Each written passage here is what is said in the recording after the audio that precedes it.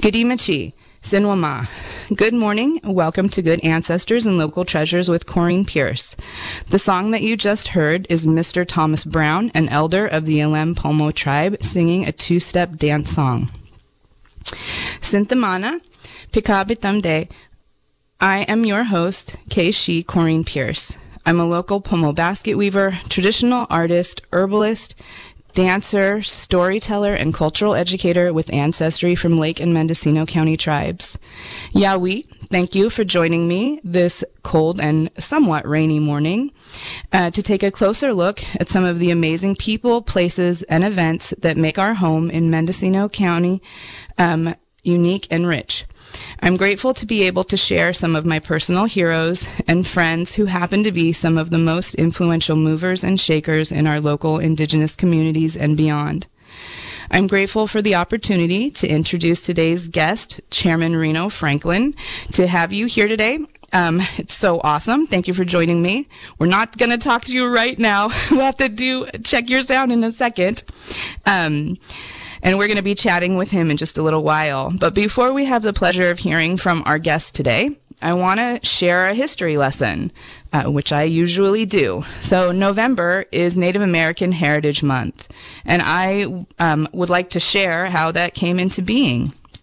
So Native American Heritage Month has evolved from its beginnings as a week-long celebration when President Reagan proclaimed the week of November 23rd through the 30th, 1986 as American Indian Week. 4 years later, in 1990, President George H.W. Bush approved a joint resolution designating November 1990 as National American Indian Heritage Month. Similar proclamations under variants of the name, including Native American Heritage Month and National American Indian and Alaska Native Heritage Month, have since been issued.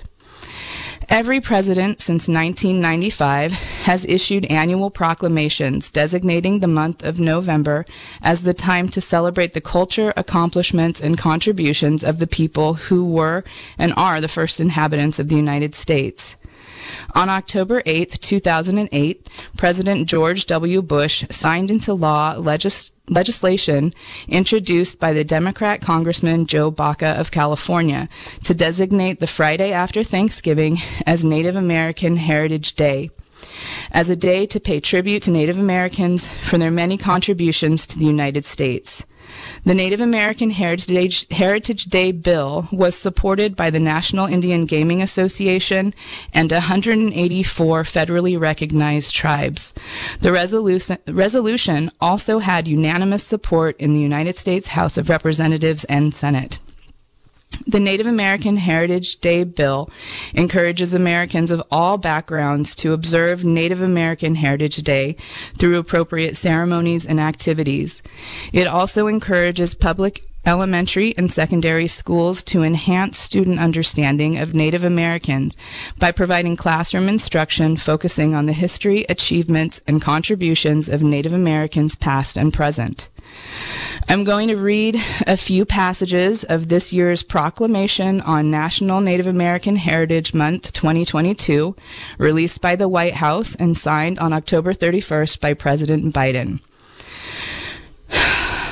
During National Native American Heritage Month, we celebrate Indigenous peoples past and present, and rededicate ourselves to honoring tribal sovereignty, promoting tribal self-determination, and upholding the United States' solemn trust and treaty responsibilities to tribal nations. America has not always delivered on its promise for equal dignity and respect for Native Americans. For centuries, broken treaties, dispossession of ancestral lands, and policies of assimilation and termination sought to decimate Native populations and their ways of life. But despite this painful history, Indigenous people, their governments, and their communities have persevered and flourished. As teachers and scholars, scientists and doctors, writers and artists, business leaders and elected officials, heroes in uniform, and so much more. They have made immeasurable contributions to our country's progress. We must do more to ensure that Native Americans have every opportunity to succeed and that their expertise informs our federal policy making. This is why my administration is engaging in meaningful consultation with tribal leaders, particularly when it comes to treaty rights, reserved rights, management and stewardship of federal lands, consideration of indigenous knowledge, and other policies that affect Native peoples. This is also why I appointed Secretary Deb Haaland to be the first ever Native American Cabinet Secretary, and why more than 50 Native Americans now serve in significant roles across the executive branch. As we look ahead, my administration will continue to write a new and better chapter in the story of our nation-to-nation relationships. We will defend tribal sovereignty, self-government, self-determination, and the homelands of tribal nations. We will support tribal economies, recognize that tribal governments provide a vast array of physical infrastructure, social services, and good-paying jobs that benefit their citizens and surrounding communities. We will keep fighting for better health care, child care, education, and housing in tribal communities. We will always honor the profound impact Native Americans continue to have in shaping our nation and bringing us closer to the more perfect union we know we can and must be. Now, therefore, I, Joseph R. Biden, Jr., President of the United States of America, by virtue of the authority vested in me by the Constitution and the laws of the United States, do hereby proclaim November 2022 as National Native American Heritage Month. I urge all Americans, as well as their elected representatives at the federal, state, and local levels, to observe this month with appropriate programs, ceremony, and activities, and to celebrate November 25th, 2022 as Native American Heritage Day. You can find the full proclamation at www.whitehouse.gov. All right. History lesson over. If you haven't already planned what you're doing to celebrate Native American Heritage Month, don't worry. You have plenty of time, and I have a couple of suggestions to help you out with that. First, learn. Learn about the natives where you live. Read books that talk about the true history of the land that you inhabit, and read contemporary books written by living natives. Listen to radio shows and podcasts that are created by Indigenous people. If you are reading a book about Native Americans, try to choose books that are written by Native Americans and not by people who are writing about us. Second, support Native-owned and Native-run businesses. Christmas time is coming, and we have several Native businesses and artists in our area that I'm sure would be happy to have your support. We have a saying in Indian country: support inspired natives, not native inspired.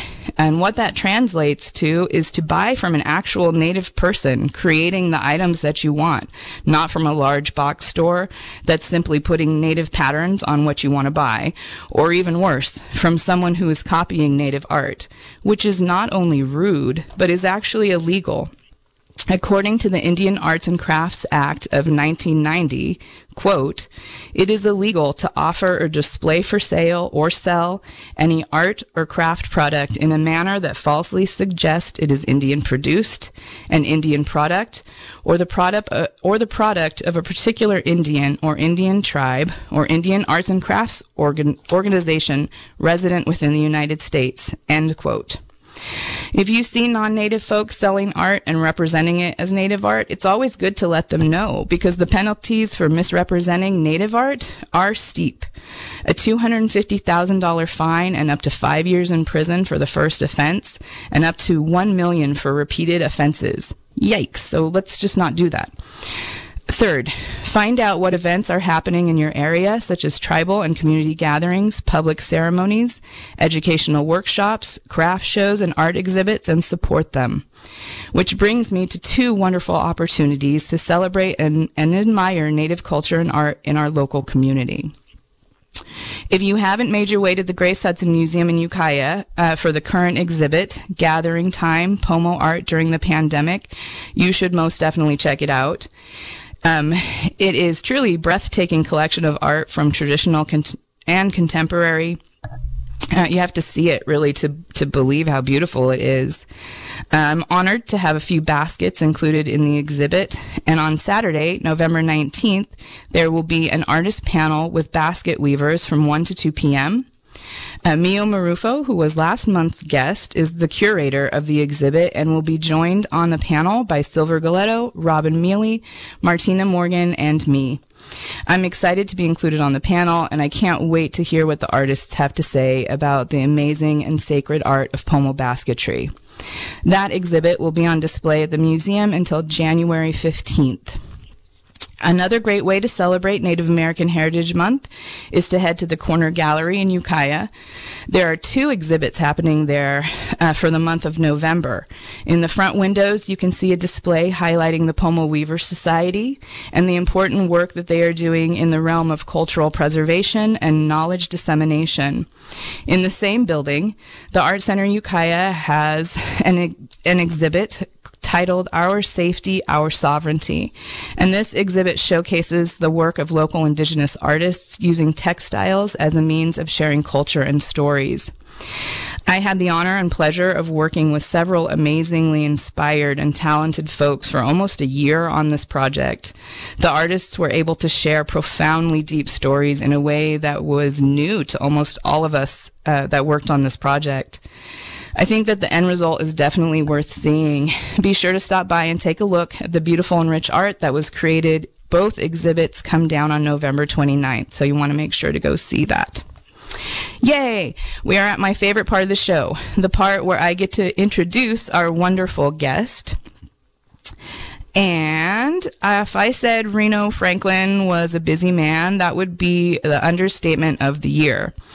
When I asked him to be on the show, he sent me a list of 14 things that he is currently involved with. And I know from seeing him on Facebook and his social media that barely scratched the surface of what he's doing. When I think about Reno, I know I could never catch him down. So I was so excited to have him on the show. And I'm so excited for him to be here. I've only had 2 shows with one guest. And I called them Tea Time with Auntie. And I was joking about calling this show Coffee with Uncle. And I'm so excited, Reno, to have you here. Why don't you go ahead and introduce yourself? And you're my only guest, so we're talking to you all morning. All right, cool. You can hear me, right? Yes, I can. And maya iwa toshis jima emta Reno County Franklin. I am chairman of the Kashaya Pomo tribe. Kind of an all-around, kind of chill Indian person, and like you, am doing all I can for the betterment of Indian people. So I think that, whether or not I seem busy, which, of course I am, but at the same time, it's like, aren't we all? And if we're not, then what the hell are you doing? Yeah, you should definitely be doing stuff. So I had a big list of things to talk to you about, but I really wanted to start with the work that you're doing in historic preservation and sacred site protection. Mm-hmm. Those things are very important to me. So I want to hear about what you are doing, your involvement in those issues. Yeah, so in 2017, I don't know, 20-something, I was appointed by then President Barack Obama to serve is the Native American, Native Hawaiian representative on the Advisory Council for Historic Preservation, and have maintained that presidential appointment. It's kind of weird that it's like in my third presidential administration doing that, which is very strange. As an appointee with presidential authority vested in me. So yeah, I made it through Trump. I'm currently serving in Biden. At the end of the Obama administration, we put some things together. It just like federal initiatives take a really long time. So the Advisory Council, what we do is we develop historic preservation policy for the United States. We advise both Congress and the president, which is a rare thing, on what is best for the history of the country. So during the Trump years, some of the more high-profile stuff, we issued an opinion on the Dakota Access Pipeline that was later used to sue the Department of Interior and Dakota Access Pipeline. Not Interior, the Army Corps of Engineers, and so because we're the expert opinion, that lawsuit was successful. So so then you probably were the ones that also stopped Oak Flat from going through and the destruction of Oak Flat. So that's kind of like some of the recent stuff, at least under Trump. I think the other thing was, was our opinions on what to do with the Confederate monuments, and and then removing those from federal lands, not destroying them, because I really don't think you should either, but they don't need to be displayed. And that was the end opinion, was like, put them in a museum, just like you would with a genocide museum, and point out that, hey, this is rotten, dirty stuff, and if you turn your back and pretend like it didn't exist, then it'll happen again, and we're certainly seeing that. So, more recently, like I was saying, at the end of the Obama administration, we worked on a thing called the Sacred Sites Memorandum of Understanding, and what that is a group of federal agencies, and then also like the Tennessee Valley Authority and some other large landholding companies, it's an effort to develop best practices for sacred site protection, best practices for consultation, tribal engagement, and that was and has been very successful. The current administration has re-upped that MOU and expanded it significantly.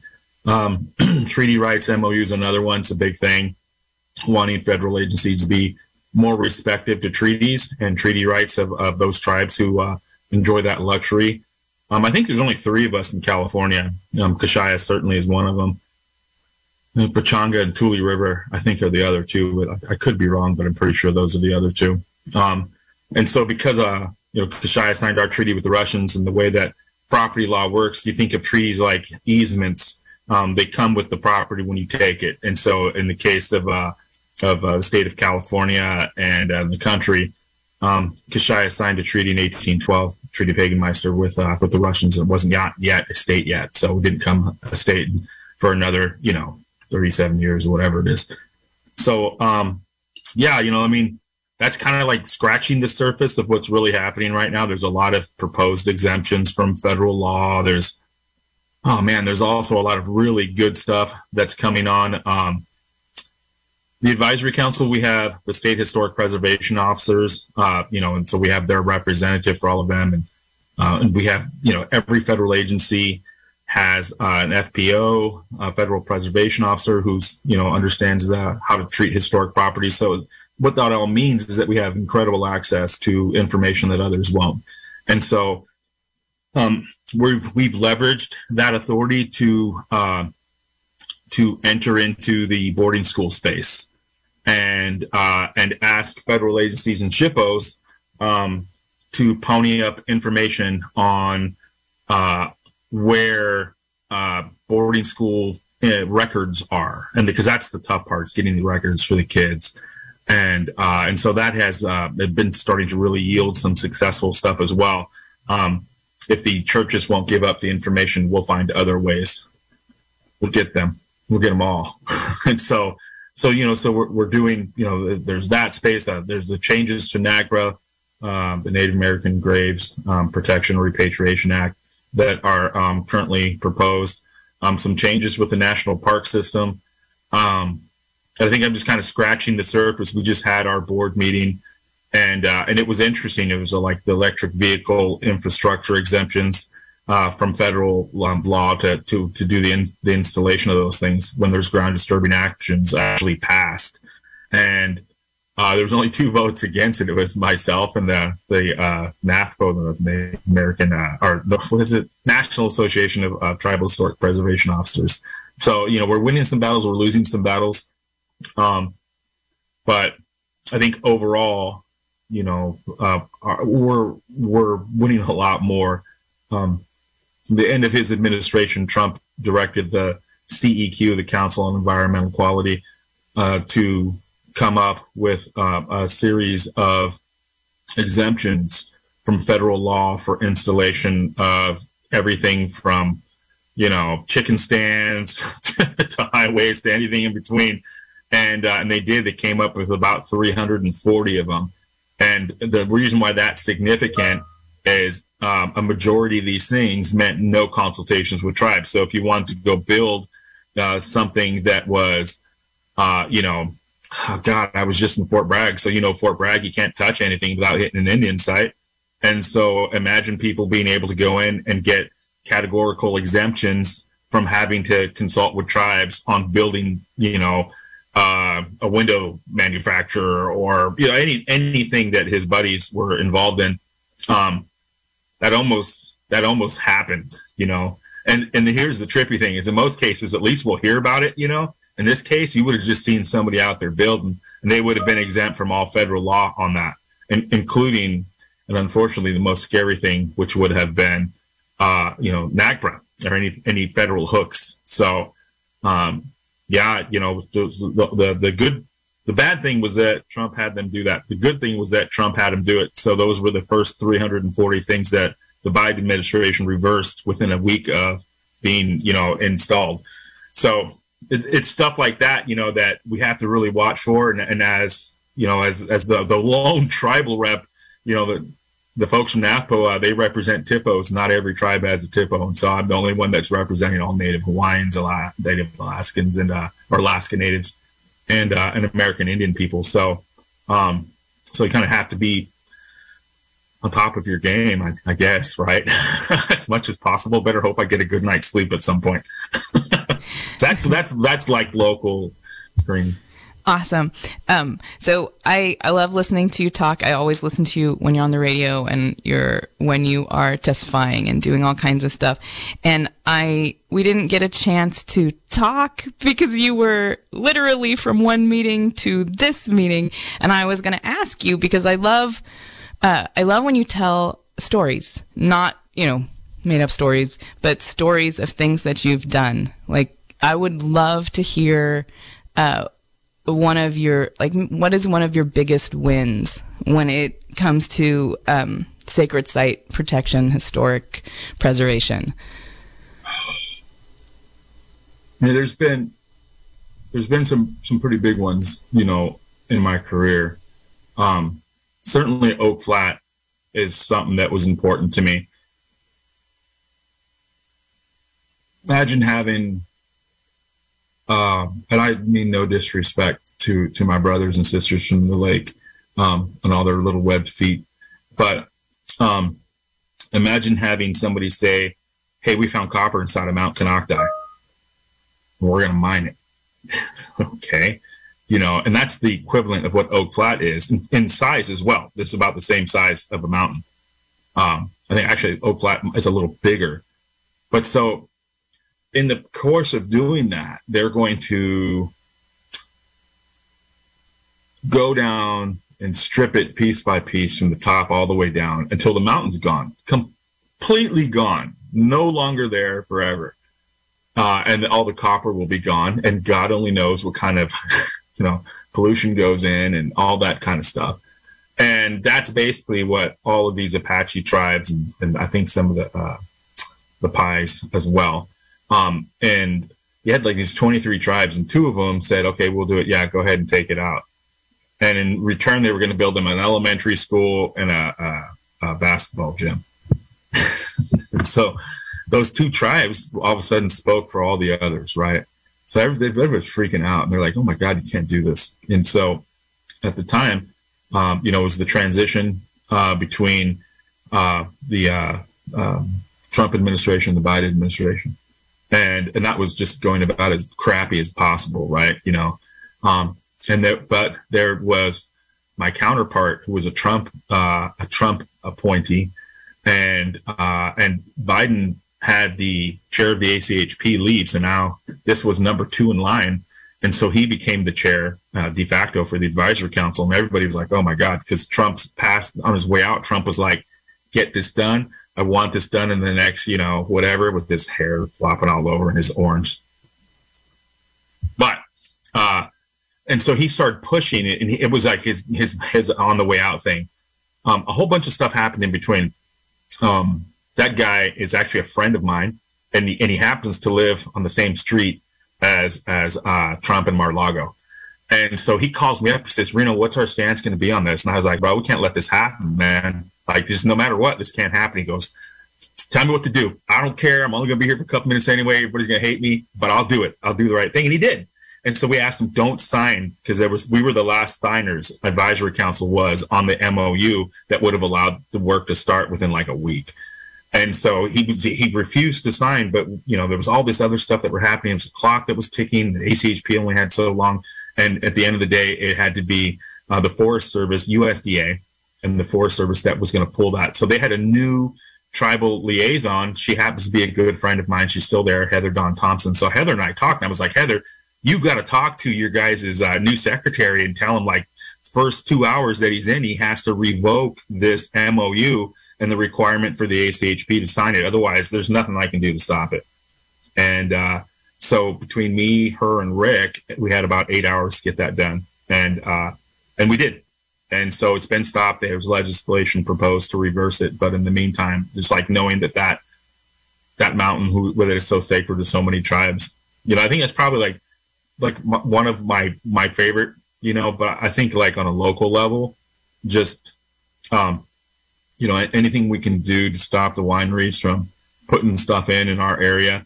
I don't mind if they're being respectful. If you ever see Kendall Jackson wine, just remember that those guys, they're literally huge buffers. They put 30-foot buffers around any archaeological site, sacred site that Kashaya had. So we've always appreciated that. That's not the case with these bums like Peter Michael or just trashy wine, trashy white people. I can't stand them that are doing that kind of stuff to our sacred. So some of those battles have been really hard fought, local, and Kashaya victories. Not always, but a lot of the time. Awesome. Thank you so much. You are listening to KZYX, Philo 90.7 FM, KZYZ, Willits and Ukiah 91.5 FM, and Fort Bragg at 88.1 FM. We also stream live at kzyx.org. You are listening to Good Ancestors and Local Treasures with Corrine Pierce and our special guest, Chairman Reno Franklin of the Kashaya Tribe. And we're talking about some of the stuff that he is getting done for all of us, for all of our communities. Thank you so much for that. I'm hoping that we can go a little bit further into the Native American Graves Protection and Repatriation Act. A lot of people don't know what that is, and also nobody can see Reno except me because we're on the radio, but he's wearing his orange shirt. And I'm hoping you can talk about that a little bit and about the work that you're doing there. Sure. So NAGPRA, NAGPRA is a federal law. It was intended at helping us to repatriate our human remains and, sacred objects that are held in museums and learning institutions, with the exception of the Smithsonian, who wrote themselves out of it and have become a black market for selling and trading of Indian artifacts. So, it was supposed to have compliance by a certain time. It never has. Kind of a bummer.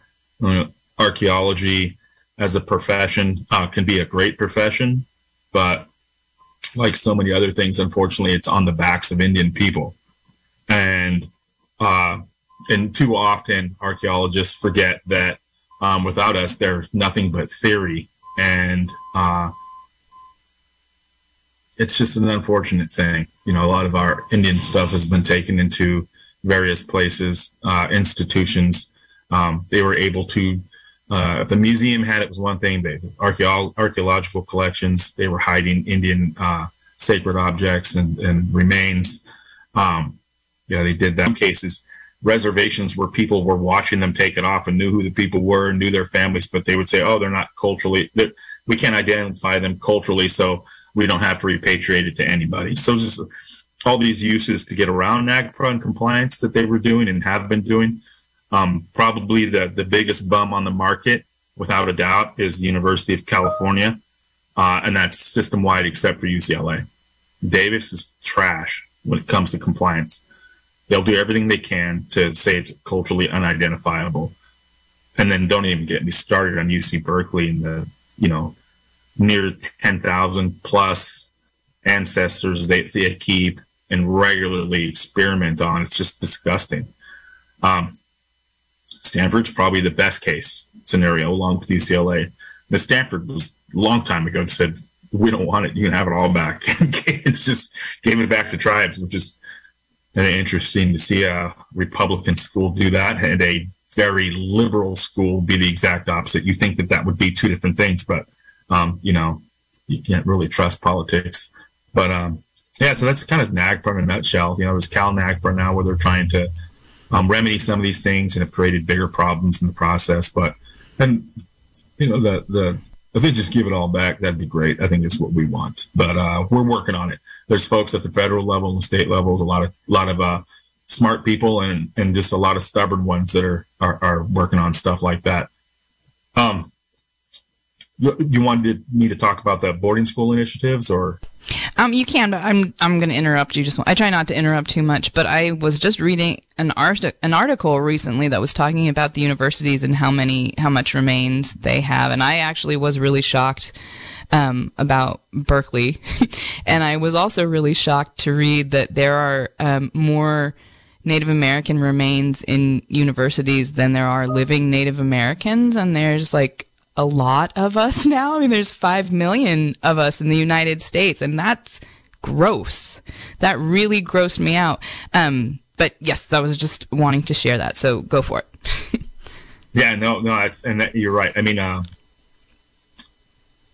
it's like this, there's this ethical part to it. I hear people a lot. They'll say they'll tell these archaeologists or zoologists, and they'll say what would you dig up your own grandmother, and I've seen that happen, and I've heard Indians say that, and I've seen some archaeologists say oh, of course not, but then I've seen these crazy ones that are just absolutely. In fact, my mom has an agreement that when she passes away, I'll be able to, do these experiments on her and this and that. I'm like, dang man, you Palat tribe people really are crazy, geez, I think that grandma was right. So it's like you can't fight an ethical battle against that. There's no ethical outcome, no moral outcome for tribes when it comes to talking to people who view life as science and life as data. And when it comes to NAGPRA, that's our fight. Our fight is with those people. Our fight is with that evil woman who is an archaeologist from San Jose State who literally last year did an entire presentation intentionally knowing there were tribal people there and had boxes and boxes of human remains in her house behind her as she did the presentation and talked about it. That's real time, real happening as we speak. And you can fight the fight all you want against these people, but, I'd probably create the best thing to do is just pray for them because they're about as lost gets. And, praying for them sometimes is praying that they go away. But, on the philanthropy side, or excuse me, not philanthropy, on the, because I do Native Americans and philanthropy too, trying to help out tribal orgs and stuff. But on the boarding school and Native American boarding school initiative, it's just, we have an Indian secretary for the first time, right? And And that's so dope, man. We've needed that.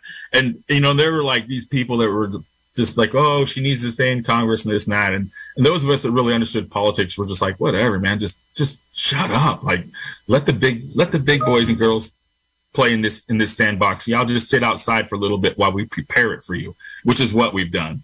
And which is what the secretary has done. You know, Secretary Haaland and all of her amazingness, to have an Indian woman there in charge at the helm of the agency that used to be the Department of War, that was, was instructed on how to commit genocidal acts against us. That we just couldn't ask for a better situation for Indian people. And so one of the first things that she did was dive headfirst into this, boarding school initiative, and what happened at the boarding schools, and how were our people treated, and what are the impacts, and then how do we heal from it? And it's, healing from these kind of acts, a big part of that is the return of the individuals, or at least the control over those individuals who died in those places. And so in the case of Carlisle, if you had a good friend who's been there, that's been a part of the excavation of some of those young people, and I apologize that I'm talking about another tribe's, children that were murdered. But, we talked about it, and I was asking him, like, yo, man, so how crappy is this? And he was, he's Indian too. And he's like, well, it's got to be done. But he said, Reno, we only have a couple of the tribes that can repatriate, because a lot of the other tribes, they culturally cannot dig up those children. It's forbidden. And so it's just like, damn, man, like, so one of the things about NAGPRA and about this boarding school stuff is that there's a difference between possession and control. And so what NAGPRA does is allows us to take possession of things that we can. And Kashia's got stuff at UC Berkeley that we can't take possession of, because those individuals that would be responsible for putting that in the ground, we don't have that currently. Or in some cases, the people they were stolen from are buried on other reservations. They were supposed to be buried with that person, right? So it's the same thing. Same thing with what's happening at the boarding schools. You don't always have to take possession. Sometimes you can take control. You can say who can go near that, who cannot. That at some point when it's culturally appropriate, we're going to come and take it, and you guys are going to give it, and nobody's going to say anything about it. That's what control is. It's ownership. And so in this case, with boarding schools, we're starting to see more of that. We're starting to see kind of like they're shedding a light on, not just what was surprising to me was I always just thought the Catholic Church, Quakers got involved. And I was like, Quakers, like, aren't they supposed to be like nice little, Thanksgiving evil people? But nah, man, they were worse. They were just as bad, and you can see what churches were running what. And now we're starting to see the picture of how many kids they killed there and how much abuse was done.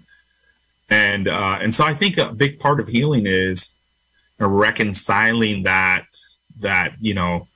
stripping of, stealing of, attempts to steal culture, attempts to wrestle away custody of our culture through abusing our children. And I like to remind people, as unfortunate as it is, it's like the kids weren't the only ones abused. The parents and grandparents and the uncles and the aunts that had to sit there and look at the empty table.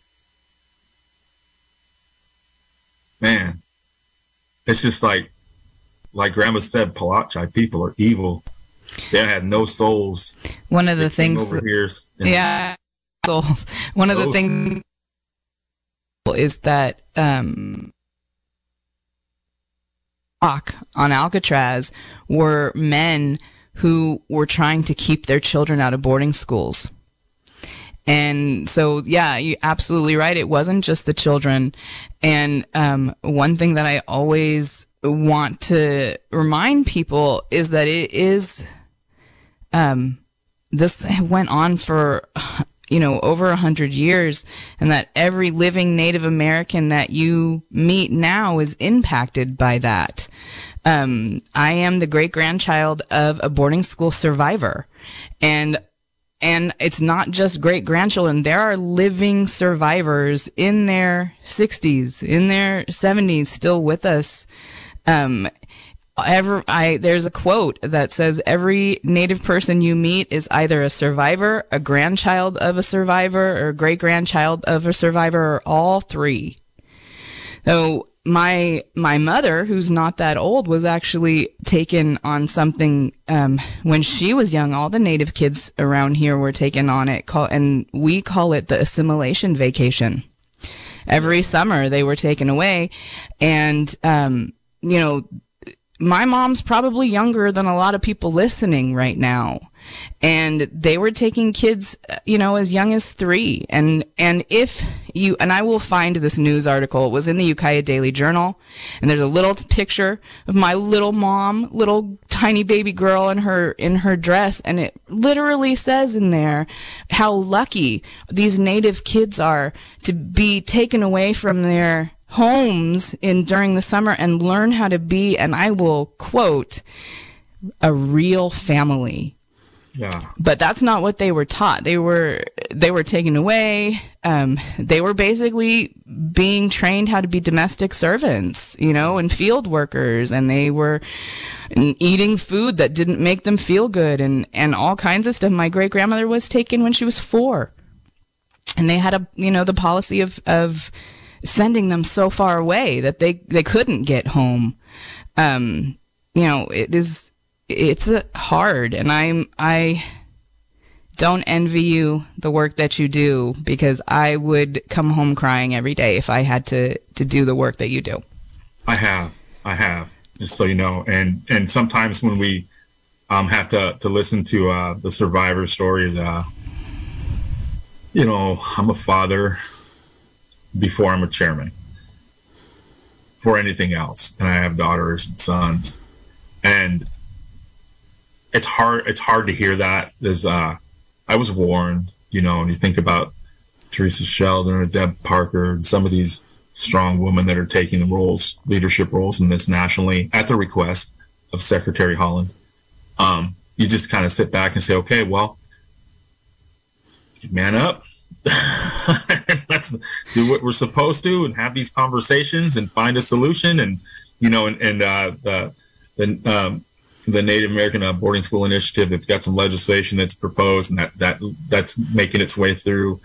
And then I think also importantly is that they take the steps to recognize some of these survivors and just send them care packages of love. That's where we win. We can bash the religions all we want, but just get in line. Bash the church all you want, but get in line. That's not the only bad thing they've done to us. But, remembering that, but really focusing on how we heal from that, I think is the big thing. And here as a nation, how we heal from that, having an administration that understands that, this was wrong, to do, and all the repercussions because of that. Everything's tied to it. Our alcoholism rates, our MMIW, whatever acronym we're using to not say men, every last thing ailment that is in Indian country, it comes from that because, it's the traditional foods. So they have diabetic, people that are stuck with these commod bods that is humorous to say, but also we know has heavy health impacts. So, the healing from these things that ail us as a nation, as a tribal nations as a whole, is a big start to, helping out in the other areas, right? I mean, it's never going to be just one thing, but if the ultimate goal of people like myself and Deb and Secretary and, so many others and President Biden, I mean, if the ultimate goal is for a healthy Indian community, well, then how are we going to do that? And there's a lot of fronts that battle's fought on, and there's going to be successes and failures, but this is a success, and this is being set up as that, and it's being set up as that because the Secretary of Interior is an Indian woman. Awesome. Thank you for sharing that. So I'm going to try and make you tell another story before you go. And I'm hoping that you will share, because you are the chairman of Kashaya, and I know you do a lot. You've done a lot for the tribe. I'm hoping you'll share one of your biggest wins as chairman locally. This is going to sound like a joke, but it's actually really serious. My brother's my biggest win. is setting up, him for success. And so I did 2 terms, and then he took over after me for 2 terms. And pretty much his first term was just, picking up the ball from where I left it and seeing things through. And the second part, and I remember we had a conversation about it, was just, make this yours, right? Make your chairmanship your own. And, pick the things that are good, help the things that need help, and get rid of the things that we need to be rid of, getting rid of some of the drug dealers that were on the res and stuff like that, and so honestly, my biggest success story is, his chairmanship and the work that he was able to do, and his understanding from, having a point of view that was his own, that was also heavily influenced by mine, and then became just his, which is a progression that every tribal leader needs. And if they don't have it, then they're not good, period. End of story. And so, that's probably the most successful one for me, on a personal level. I think for my tribe as a whole, it's, there's a lot of stuff, but I think probably the Kashaya Coastal Reserve and having our land returned to us on the coast, just in the significance of, the state gave us money for that.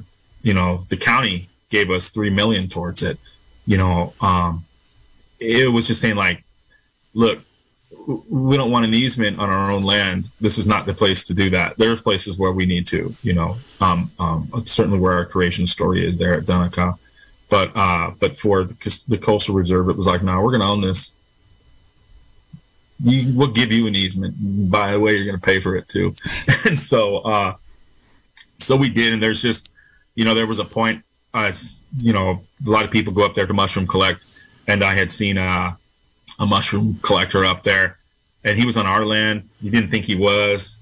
And all the times that on behalf of all Kashaya people, since these, white people and Mexican people have been on our land kicking us off of it, not all of them are bad. We just say that, we're blessed with really cool non-Indian people that live in my ancestral lands. Really cool. But the non-cool ones, man, I remember being kicked off, watching my grandma kicked off, for picking huckleberries.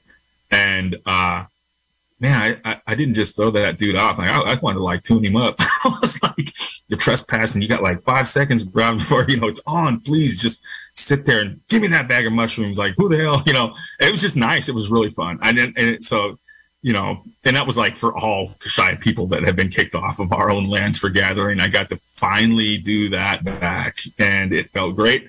And the poor guy was scared, but, shouldn't have been on our land stealing. And the fact that we can now do that, everything that goes with the Coastal Reserve, all the fishing, the traditional burials, and the dancing stuff, and the cultural stuff, the kids, everything, the data that we do there, all the stuff's just so amazing. It was like what we had envisioned, and seeing it come to fruition has been pretty cool. How to get you up there? We've got some great basket material and places. Elderberry. I will make a note of that in my phone and keep you to that. I really I'm a big supporter of land back, and that story of you guys getting that is just, it's a shining light that everybody can look at and be like, we are heading towards that goal. I read a lot, I watch a lot of documentaries, and I heard the statistic that said Indigenous people only retain 5% of their original land base in their possession, but 95% of ecological diversity is on that 5% of land. Right. That makes sense. There is this wonderful quote, and it always makes me cry. It says, as much as you want the land back, imagine how much the land wants us back. It's really just been presence with the place, and letting it be able to speak in a language that it has been speaking since time immemorial. I think is more important than anything. It's a way of feeling in your soul and in your bones where your ancestors live. So, thank you for sharing Reno, thank you so much for hopping on here. I know you probably are hopping right off into the next thing, so I'm going to say thank you. Do you have any last words you want to say? No, I guess just, there's a lot of people out there fighting some pretty heavy duty battles right now. I'm in the health field too, and former chair of the National Indian Health Board. And those battles that those people, like, I see them all the time, elders, Rachel Joseph, and oh man, so many people that it means so much to all of us nationally. And and they're dying, they're passing on, like Monty Bengochea, people who were founders, we're losing them. And every day I try to include as many of them in my prayers as I can. And I think that's the big thing, is just, at some point people got to reach out to those elders and like just remind them of that their work is being carried on. And it's my challenge to, like, to anybody listening, especially youth, like, go mentor, find somebody that's not a creep, first of all, and that actually understands what they're doing. And know the difference, know the difference between people that know culture from a book and people that know culture from a life way. Because there's two different things. So, so definitely if you're young and you're looking, to how to be involved and where to put your energy, look at that national leader group and how small it is, and just reach out to one of the elders and just say thank you, because we learned with the passing of Marshall McKay that, it was so sudden in the way that it came about, that if you don't, you might lose that opportunity to tell those people thank you. And they deserve it. So, and thank you. Oh, thank you so much. What you said just reminded me of something that happened with my mommy this last week. And it'll probably make me cry, but, we had an art gallery opening, and I decided last year that I wanted to do art. I wanted to curate art, and I actually just did the 6th show that I've done. In 1 year, I did 6. And my mom said something to me which cracked me up. She said, I'm going to just ride your coattails. And my mom, I'm going to spend my whole life trying to be as cool as my mom. And I said to her, you're not riding my coattails. I'm sailing in your wake. I couldn't do what I'm doing unless she went first. So if my mommy's listening, thank you to her. And thank you so much, Reno, for joining me. And I'm sure that we will talk again. Oh, thank you so much. Have a great week. And have a good Native American Heritage Month. Oh, that's right. All right. Bye-bye. Bye-bye. All right. Well, it is about time for me to leave, but I want to share something that happened that was really cool and leave you with one of my very favorite songs that I've played a couple of times for you. Over this last weekend, the Smith family organized a Acorn Festival, and it's the first one that's happened for their tribe for quite a while. That is a path to healing for our people, reconnection to our food, reconnection to our language, as Reno said, connecting to our elders. And I'm going to play you a song that she sent me that is the Acorn Kashaya song, and it has the voices of elders, and they're singing in Kashaya language, and it's very, very beautiful, and it has been an honor to be with you. Make sure that you go out and do your duty as an American citizen and celebrate Native American Heritage Month and Native American Heritage Day, which will be November 25th. All righty.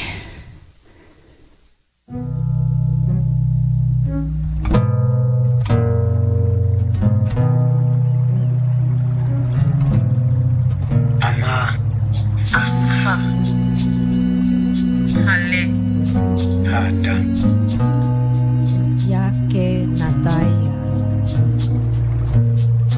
Yahweh Bitu Chishkale Isu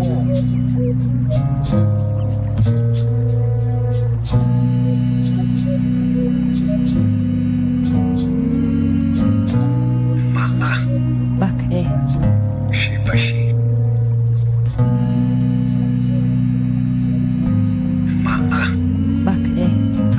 Yachma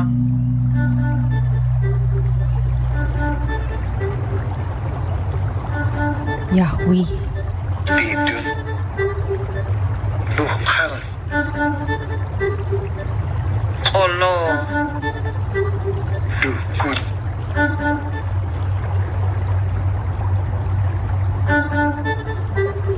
Aha.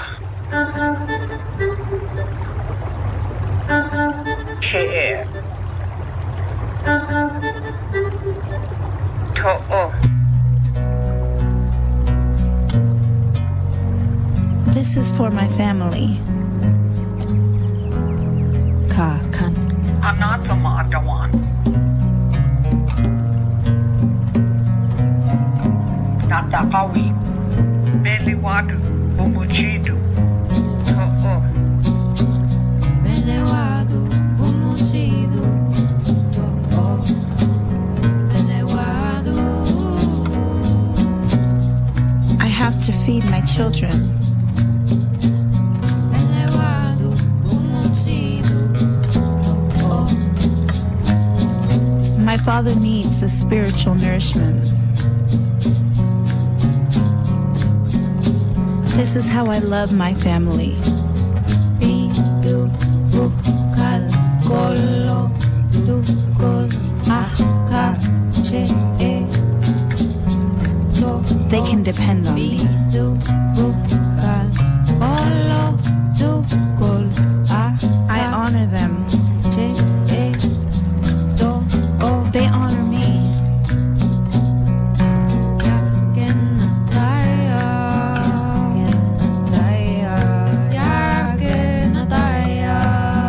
I'll pass this gift to the next generation. This has been a production of KZYX Philo 90.7 FM, KZYZ Willits and Ukiah 91.5 FM, and Fort Bragg at 88.1 FM, Mendocino County Public Broadcasting. You can check out our website at kzyx.org to find more content like this, and consider donating by clicking the red donate button in the upper right corner. Thanks for listening.